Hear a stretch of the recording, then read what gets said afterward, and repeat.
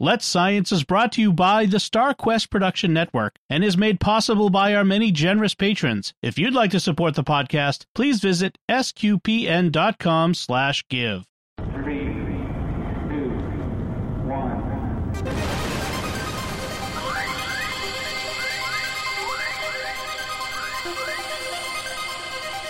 We live in a universe of scientific wonders. Every day, scientists are inching towards breakthroughs which can change our lives. We're playing our small part in sharing these wonders with you. That's why today is a fine day for science. So let's science. Yeah, so let's pull back the curtain a little bit. Caroline, as you know, can't be in this episode. So she sent us some topics. One was about spiders and one was about a dinosaur. and I thought, well, let me think. Which one would I be happy, in the following scenarios, right? A flying dinosaur with a very long, beak and sharp teeth that could eat me whole, or a spider crawling on my arm. And I went with the dinosaur straight away. I think that's fair, isn't it? I guess so. Yeah. Something smaller. They're talking about something bigger than that. Yes. Or a giant spider. Ooh, Sheila. Yeah. Thanks. For the science topic today, we've got two topics. The first one is another Australian dinosaur. So Caroline did do an episode on Cooper, the Australian dinosaur that was found. The bones of Cooper were found in a farm, on a farm property. And this one is a pterosaur. So we know pterodactyls, right? The flying dinosaurs. Flying dinosaurs? Yep. Yeah. So we have an Australian one. Now, its scientific name is Thapungaka shawi. So I do my best there with names. I'll explain what that means later on. I wouldn't have done that. Oh, wow. Cool. It's the largest pterosaur found in Australia of its kind. So the University of Queensland researchers have published their findings in the Journal of Vertebrate Paleontology. And the fossil that they have is the lower jawbone. It was discovered in a quarry near Richmond in Queensland in 2011 by Len Shaw, who is a local fossicker who had just been, as it's described, scratching around the area for decades. So the pterosaur fossil remained a mystery for a decade after Mr. Shaw found it. It may have stayed that way for longer if Tim Richards had stuck with his acting career. So this is interesting. The researcher who did work on it, he originally was an actor. So he graduated from NIDA, which is like an arts college for drama and performance in Australia. He had recently performed with Kate Blanchett in A Streetcar Named Desire in 2009, which makes me just think, Stella! Yes. That's all I can think of. And get this, he also played Pumbaa in the first Australian tour of The Lion King. So, cool. Hakuna Matata, everyone. Yep. Especially in these times. Yes. Yeah, definitely. Yeah. So now he became a paleontologist in 2015. So a whole interesting string of coincidences came together to make this discovery and consequent research happen. So he had a chance meeting with Dr. Patrick Smith, who was then the curator of the Kronosaurus Corner Museum at a Paleo Down Under conference in Adelaide in 2016. So Mr. Richards had the jaw, he had found out that the jaw itself was just being kept in a drawer at the Richmond Museum through his meeting with Patrick Smith. So being a paleontologist, he had it all set up for research. So he went on then to lead the University of Queensland's Dinosaur Lab research team that analysed the fossil. By the way, Dinosaur Lab is such a cool name. I love it. Yeah, that's so cool. Yeah. So he said, the more I worked on it, I realised we had never seen some of the anatomical features before and thought that this might be something new. So here are some interesting statistics and measurements and so on about this dinosaur. He said, so it has an estimated wingspan of 7 meters. It probably soared above the ancient Eromanga Sea, which covered most of Western Queensland during the age of the dinosaurs. Another, Dr. Stephen Salisbury, who's the co-author of this research paper, said, the new species is striking for the massive size of the body crest on its lower jaw. These crests probably played a role in the flight dynamics of the creatures, and hopefully future research will deliver more definitive answers. It would have been a fearsome beast with a spear-like mouth and a wingspan of about 7 meters. And I love the way it's described like this. It was essentially just a skull with a long neck bolted onto a pair of long wings. Oh, wow. Yeah, it was a mouth with wings, basically. Well, yeah, that's it. Yeah. Wow.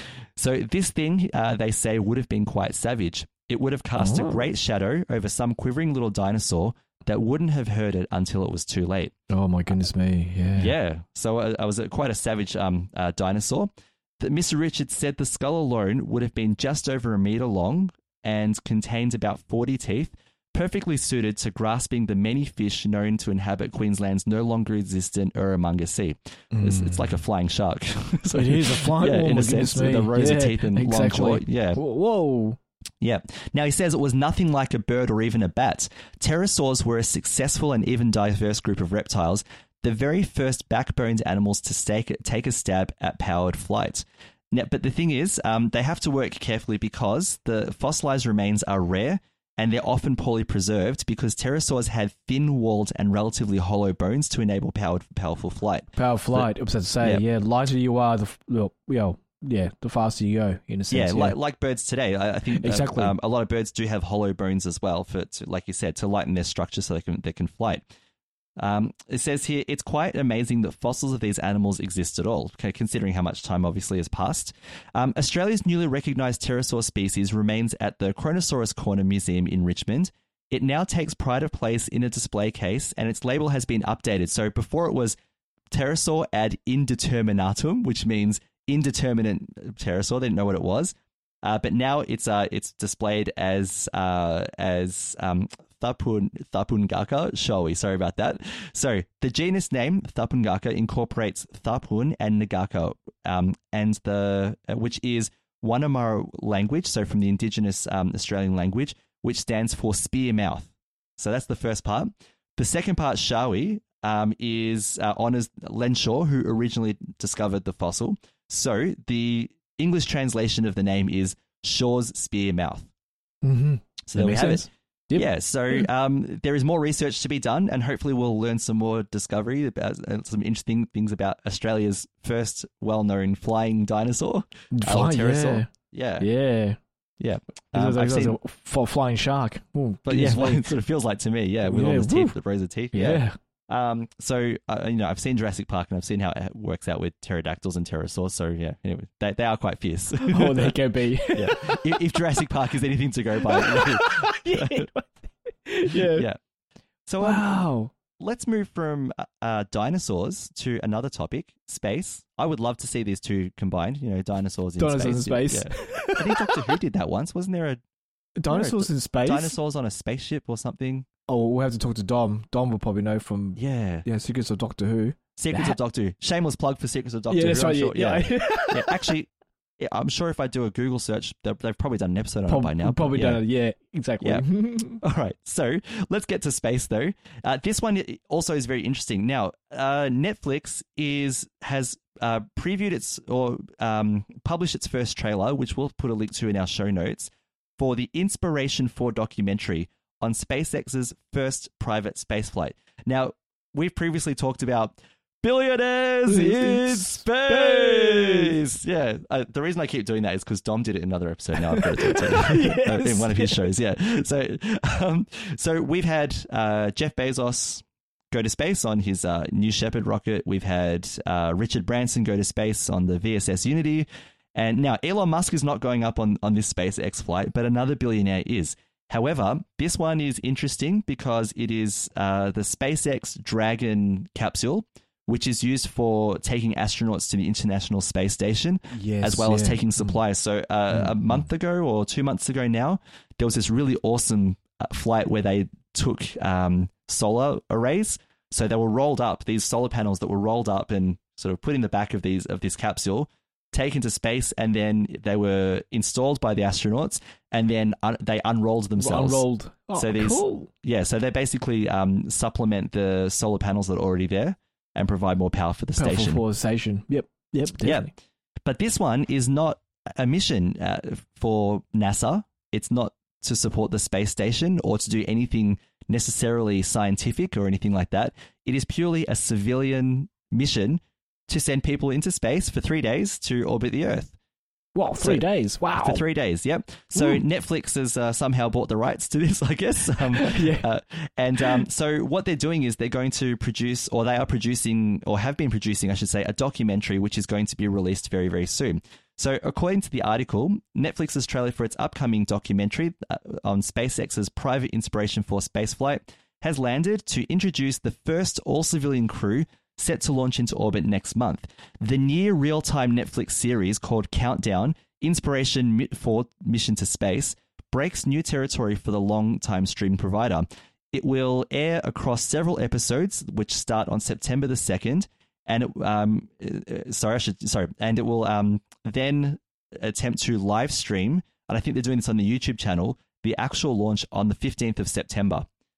So the trailer itself has shown the crew in training, and it promises that the Inspiration 4 will be the next epic leap forward for civilians. Now, it's very dramatic. I've watched it. It's very reality TV. It's like, four astronauts, one capsule. Who will get voted off first? No, it's not like that. No, nothing like that. But it is very dramatic. It's clear, tribal like you would have, for a reality show.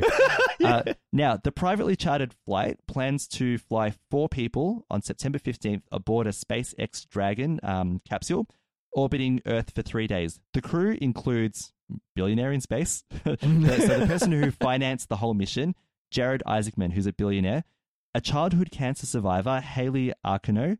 I hope I've spelt that correctly. So Isaacman invited Haley onto this flight. A data engineer, Chris Sembrowski, and Sean Proctor, who's a geoscientist, science communicator, and an artist. None of them, however, are professional astronauts. Okay. So in the trailer, Netflix paid tribute to the 2 contests of which Sembrowski and Proctor received their seats. There was a competition. One of Isaacman's major goals of the mission is to support St. Jude's Children's Research Hospital. Also Arcano's workplace and the spot where she received her cancer treatments years ago.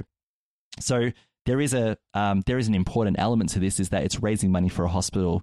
And a lot of money. So I think you can follow the amount of money that's been raised so far as well. So cool. So credit to them for doing that. Definitely, now, Lino, you'd be interested in this part. The documentary series will be co-produced by Time Studios and is directed by Jason Hare here. I don't know how to say that properly. Sorry. Who is the creator of the Michael Jordan series, The Last Dance, which you did you talked about.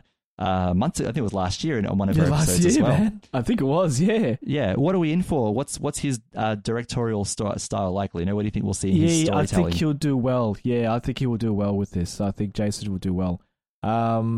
A lot of editing and a lot more interviews.